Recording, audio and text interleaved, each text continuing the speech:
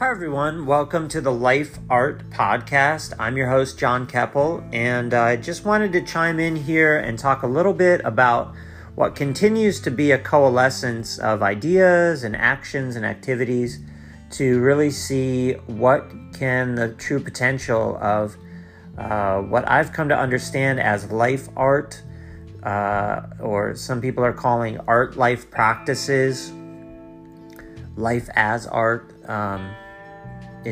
It's known by, I guess, a couple different names. It's also truly something that is ancient. There's no doubt about that since forever. Art and life have been together.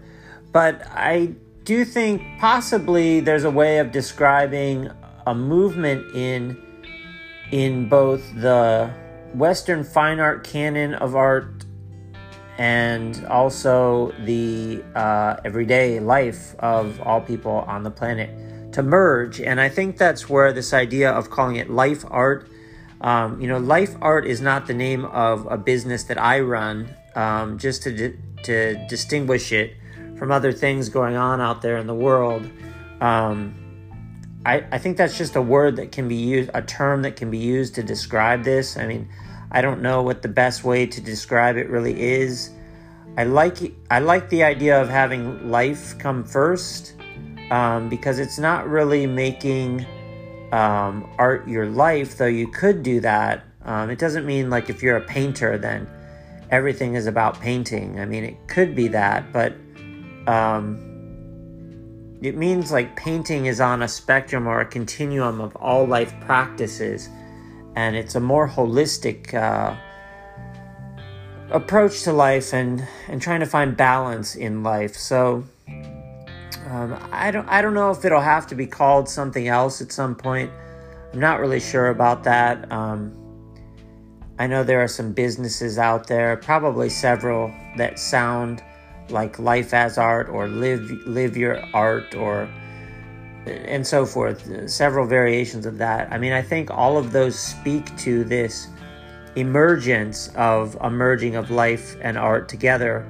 So whatever you call it, there has to be some sort of terminology for it as kind of a lived practice or a phenomenon that I think could be really, it's a kind of renaissance that's happening. And different people are describing it in different ways. But I guess all I can speak for at the moment is my own experience and my own practice. And I don't know what's in the works for me. There's a lot in the works for me, and I feel like I want to share some of the ideas that I'm working with in this podcast here for anyone who is brave enough to follow along with this. It's been a trailblazing process. Again, granted, life and art have been together since the Big Bang, and possibly before, if there was a before. But it's just a kind of like a contemporary understanding, that Renaissance idea or lived notion that to bring it anew, what would it mean now to live life and art together as one, and just be more creative in your life, bring more life to your art, and vice versa, and so forth and so on. So, I'm continuing to make my guided meditations, which has been a part of my approach to really help myself achieve greater balance, greater equilibrium, greater abundance, and greater health, and greater creativity as well. And it's a different kind of creativity than from earlier on in my life. Pardon me, I'm having a coffee as well. But nevertheless, a real kind of creativity. I'm still in the zone of making paintings and doing photography, which is all what I call conventional art. Some of these terminologies can go away, I guess, at some point, and I guess, this is just a way to document the work that I've been doing, and it would be great if other people wanted to chime in on this, but I don't know that everyone or anyone out there is really identifying with the life art process as I've been describing it, I think it could really help a lot of people out there. I think it's all about the individual and being a unique instantiation of this whole vital essence that we share. And so it's about, finding yourself, and each of us are different. And so this isn't about like some sort of cookie cutter lifestyle or mold or something like that. This is about self-guided learning and lifelong learning. And all I can do is share what's helped me. And I do think that someday it might really work well for me to do kind of like a coaching business that would help people out and share all this knowledge and information that I've gathered that has helped my life tremendously. And I've learned a lot from Derek Rydell, talking about how you can make the workshop that you're living be the workshop that you're giving. And I've learned a ton from Derek, and he always says, teach this stuff if you really want to embody it. And it's the same way with like Andy Puddicombe of Headspace, and even Chris Anderson of TED, writing the book TED Talks. It talks about public speaking.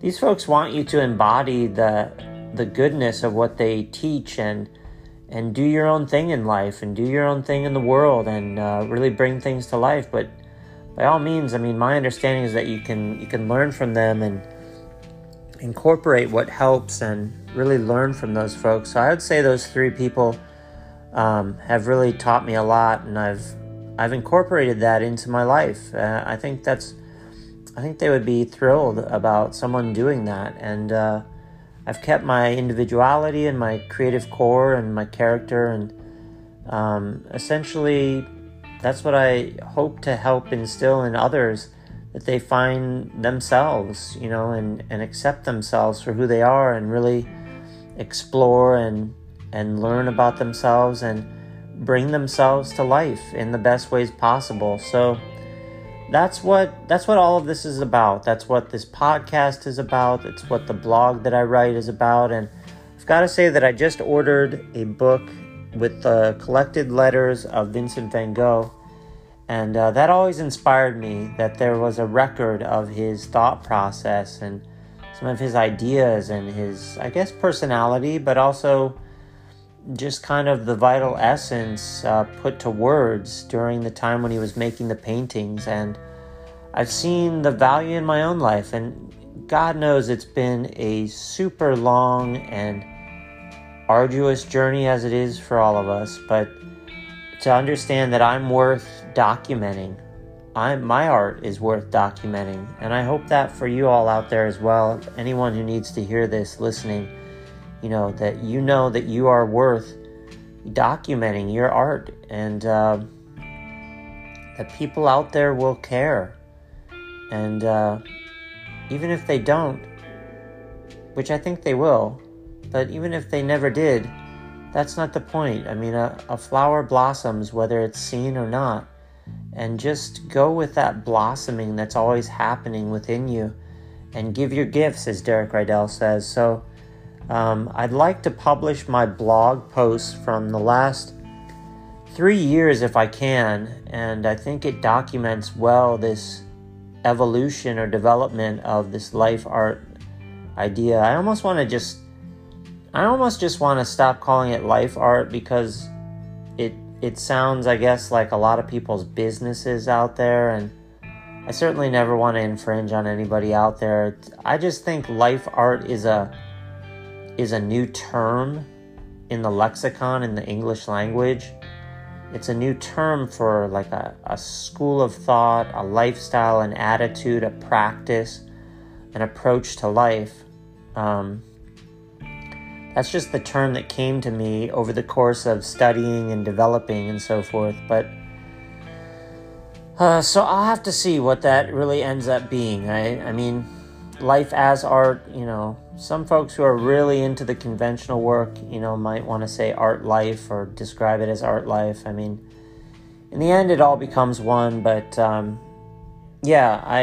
think that this idea of documenting through the blog posts that I'd like to publish a book at some point of all my blog posts to help give the idea of what it was like developing these ideas and living with these ideas and embodying them and practicing them. And God knows it was a journey that I kind of took alone, even though I had a lot of support along the way, but not always in the sense of having direct contact with the ideas that I was working with in a kind of cerebral sense.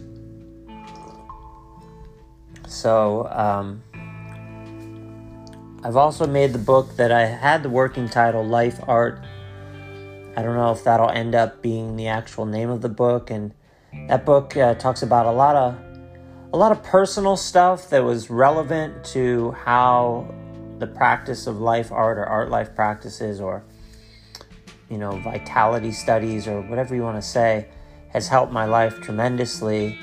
And it's been a total transformation, and I had to change emotionally and in a lot of ways, and really train myself to kind of show up in the world in the way that I wanted to show up, and see myself from the outside a little bit to get some perspective. And the book talks about that, and I think it'll get published one day. I don't really know for sure, but it's pretty much done, and it pretty much tells the story of how this all evolved in my life. And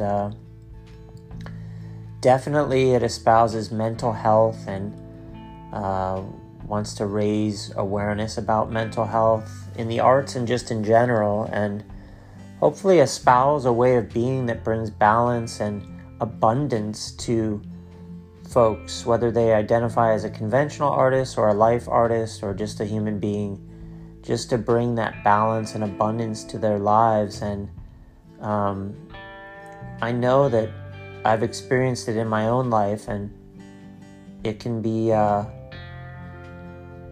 learned from, at least, to do whatever you want to do with it in your own life. But I try to espouse some ethics and values along the way, some what I feel are right-minded values for the sacredness of life, and really just keeping personhood as something central, where we unite with the universe as a whole, and our self with a capital S becomes apparent to us, and we see that we are the universe, and the universe is us. So all of that being said, I don't want to make this episode too long, and it was actually not about what I thought it was going to be about, but I'm glad that I got that information shared here, and I hope you've gotten something out of it, as always.